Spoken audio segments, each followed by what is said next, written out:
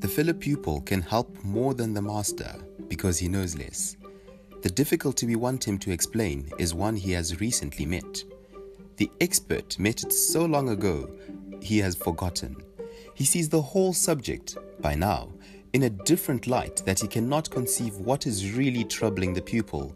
He sees a dozen other difficulties which ought to be troubling him, but aren't.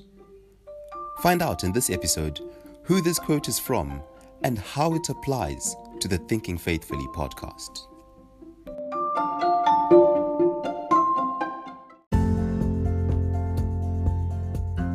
Hi there, and thank you for tuning into the Thinking Faithfully podcast. I'm your host, Terry Nesu, and I'm glad you've joined me in having conversations that matter. Welcome to episode 0. If you're wondering what an episode 0 is, don't worry, that was me not too long ago. Something I found helpful was think of it more as the blurb on the back of a book rather than a first full chapter. That said, I'm going to jump straight into it. Firstly, content. Starting with the format. The podcast will have a mixture of solo shows and occasional guest interviews to add more insight and perspectives to conversations from other lay people as well as from more qualified individuals. Then, what can you expect in terms of topics? The podcast aims to have conversations that matter, with a particular emphasis on faith and culture. There will be a firm bias towards Christian apologetics and normative ethics, but don't worry, we'll unpack these concepts as we explore and think faithfully about them. I've planned to have the topics within series to begin with. So for instance, the first series is on Can the Bible be trusted? I will cover a number of subtopics under this series, including questions such as can and would God speak to us? As well as wasn't the Bible corrupted over the years? These topics, amongst others, will be released on a fortnightly basis, that is, every second Friday across all major podcast platforms, so be sure to subscribe wherever you stream your pods from. Now the critical question, with so many great podcasts out there, also discussing similar matters, by way more authoritative figures, why in the world would you listen to my podcast? My answer is best communicated by a lengthy quote from C.S. Lewis in his fine work, Mere Christianity. He says, "It often happens that two schoolboys can solve difficulties in their work for one another better than the master can. When you took the problem to a master, as we all remember, he was very likely to explain what you understood already, to add a great deal of information which you didn't want, and say nothing at all about the thing that was puzzling you. I've watched this from both sides of the net, for when as a teacher myself, I have tried to answer questions brought to me by pupils, I have sometimes, after a minute, seen that expression settle down on their faces that assured me that they were suffering exactly the same frustration which I had suffered from my teachers. The fellow pupil can help more than the master because he knows less. The difficulty we want him to explain is one he has recently met. The expert met it so long ago he has forgotten.